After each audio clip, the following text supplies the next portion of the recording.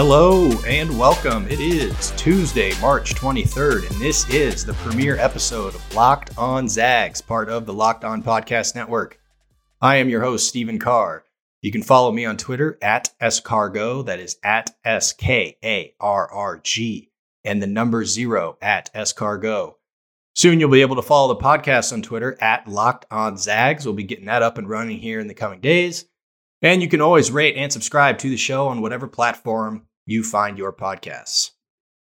Well, it finally happened to me. I got asked to host a podcast, which is something my wife has been telling me to do for months. For those who don't know me, as I said, my name is Stephen Carr, and I graduated from Gonzaga in 2015.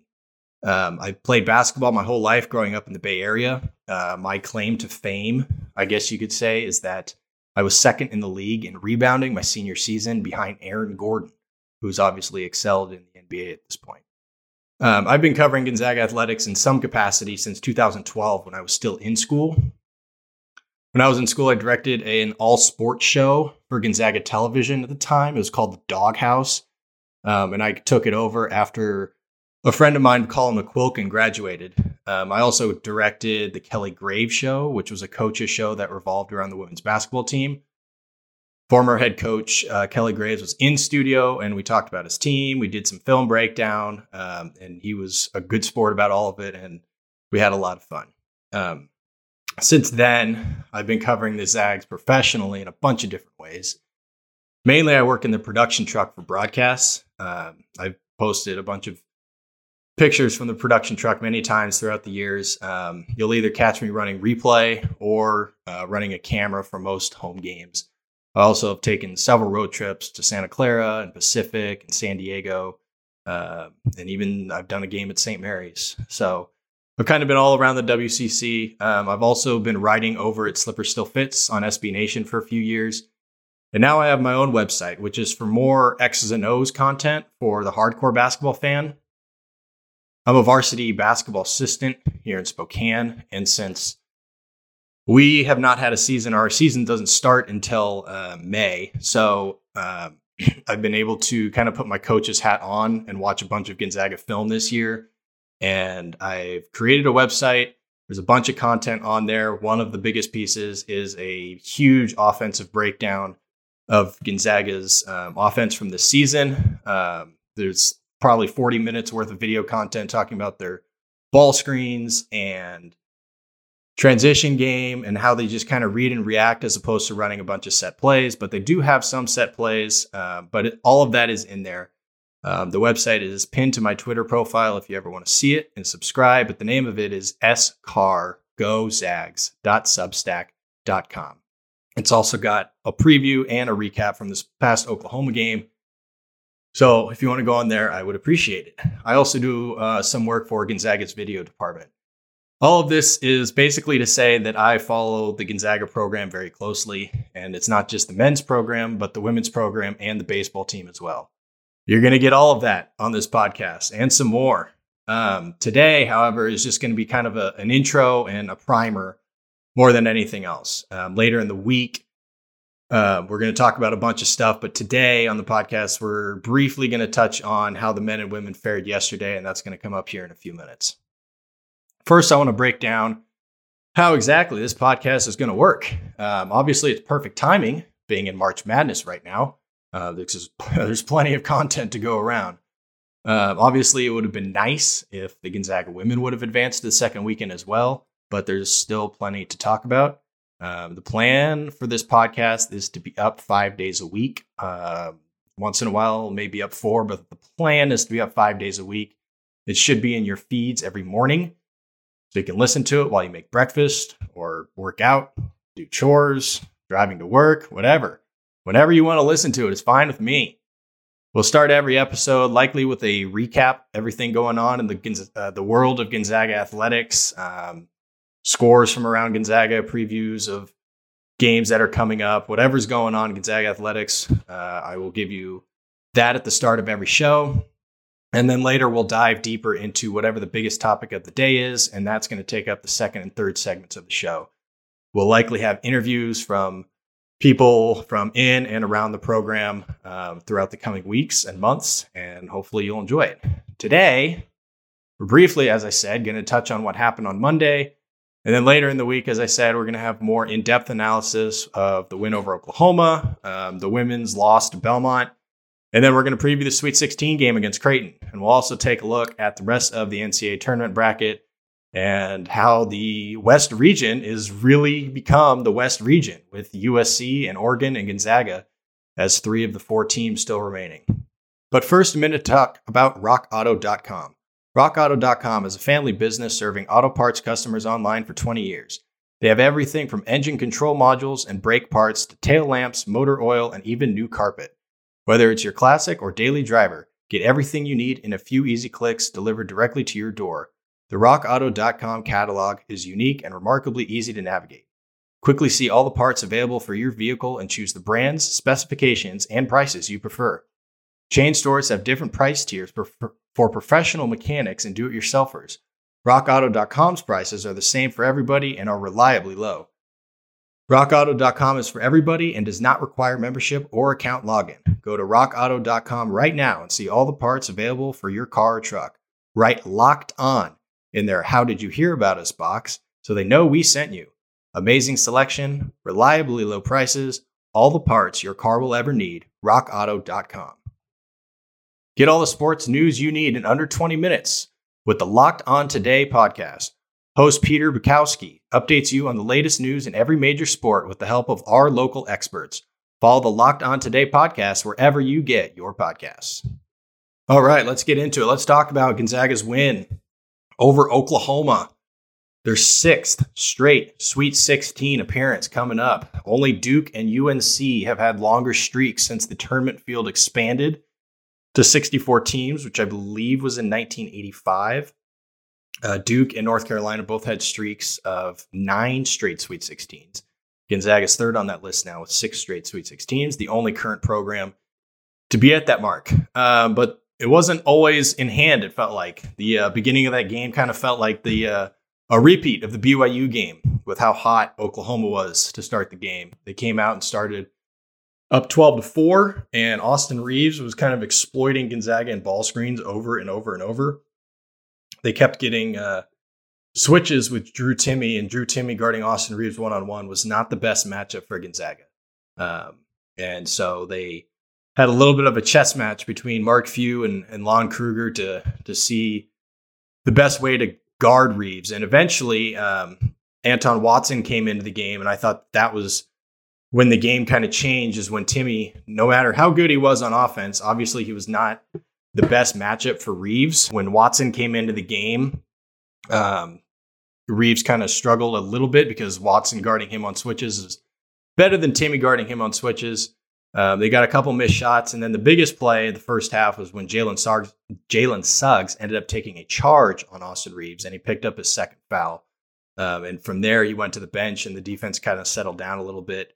Eventually, he came back, and Gonzaga kind of mixed up their coverages again. They did a little bit more hedging, a little bit more blitzing, and they kind of just made Oklahoma's role players beat them as opposed to Austin Reeves. And I did some research on this over a 17-minute stretch, which spanned the first and second half.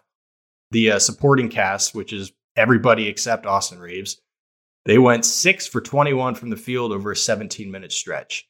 And so over that 17-minute stretch, Oklahoma went from up by 2 to down by 19. And once they went down by 19 is when Reeves kind of got a little bit more comfortable again, ended up putting a bunch of his points up. I think he had 27 by the end of the night.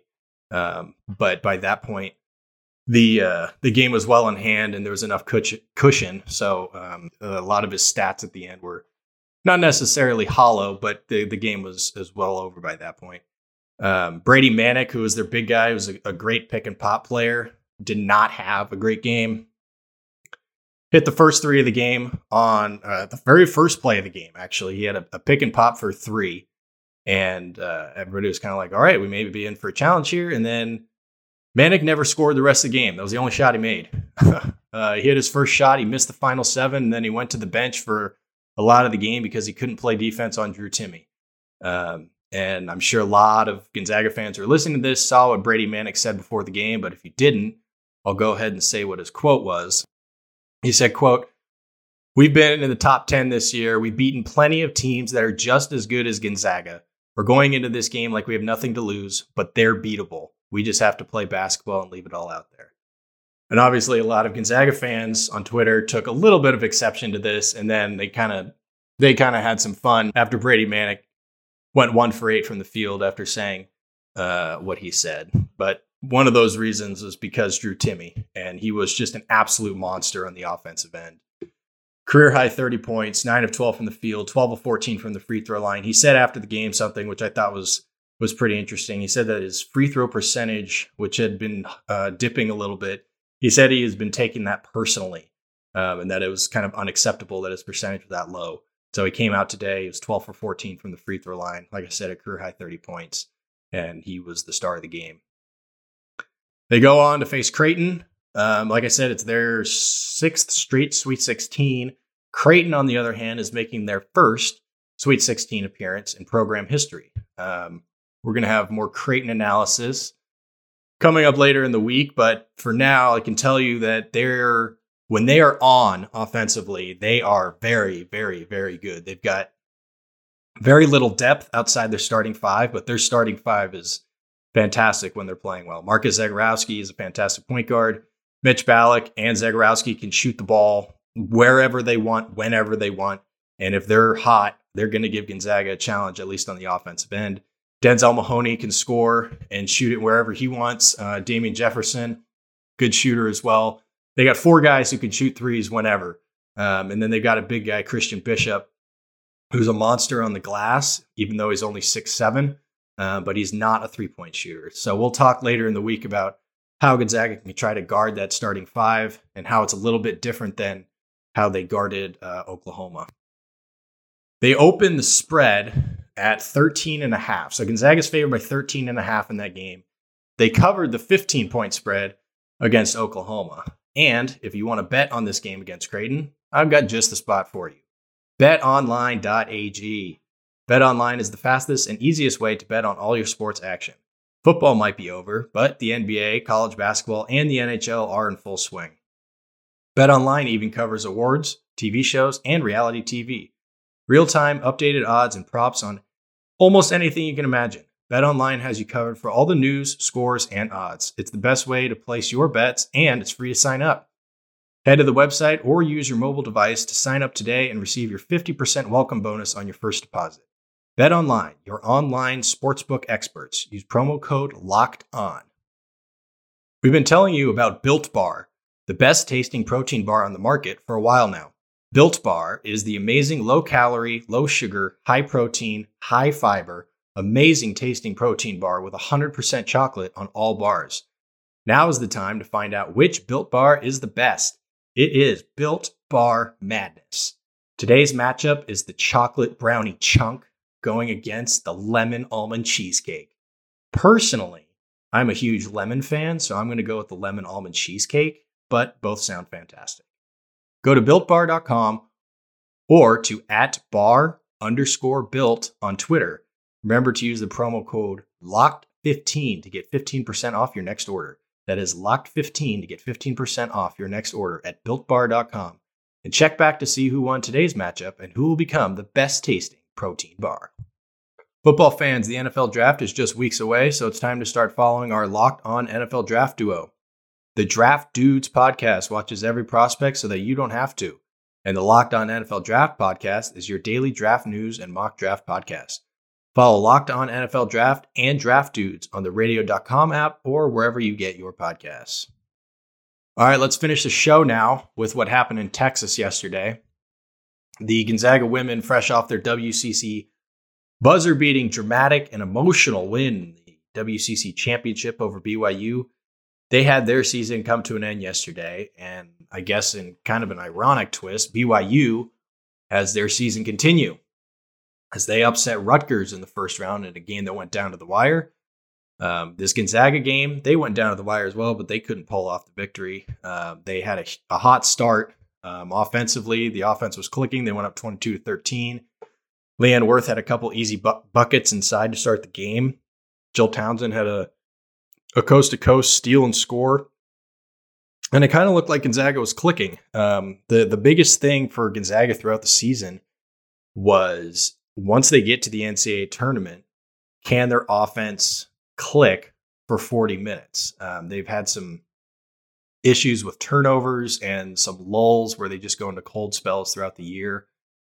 But their defense and their depth has just worn teams down over and over and over, which is why they entered the tournament. One of the reasons they entered the tournament at 23-3. When their offense is good enough to match their defense, I mean, they blow teams out by 40 plus points. So it's just a matter of which offense would show up once they got to the NCAA tournament. In the first half, or in the first quarter rather, it was the good offense. And then the last 30 minutes, it was very, very turnover heavy. They had 8 turnovers in the second quarter, which led to a bunch of points. Belmont went on a run. It went up 33-32 at halftime. And then Gonzaga came out in the third quarter, and they just never really got the turnovers in check. Belmont was in their face the entire game, just really, really pressured them on the guard line. Jen and Leanne Worth didn't get a whole lot going on the interior either. But they shot 55% for the game. So when they weren't turning the ball over, they're getting decent looks, which is the frustrating part. They finished the game with 20 turnovers, which is obviously way too many. And Belmont at one point, midway through the third quarter, they had 18 points off of Gonzaga's 12 turnovers. And then on the other side of the ball, typically this is what Gonzaga does to teams, is force a bunch of turnovers. They forced 15 a game from their opponents, but Belmont took amazing care of the basketball yesterday. They only had 6 turnovers in the game. And then Destiny Wells, who's just a superstar freshman. She was the freshman of the year and all-league performer in the OVC. She had 25 points and 7 assists on 0 turnovers. I mean, that's just a phenomenal performance. And they just, anytime they needed a basket or just somebody to do any sort of playmaking, they got the ball to Wells and she would deliver.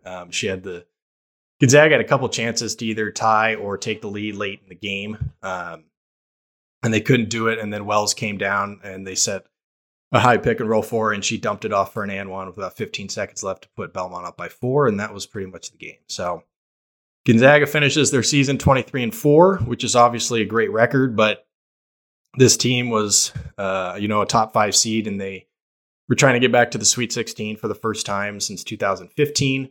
They haven't been in 6 years, and this group of seniors, which has led Gonzaga to a top 12 AP ranking, which is their highest in school history. They also got a top 5 seed twice in the last 3 tournaments, or I guess twice in the last 2 tournaments, since there wasn't a tournament last year, which is their best seeding in school history. But they never made it back to that second weekend.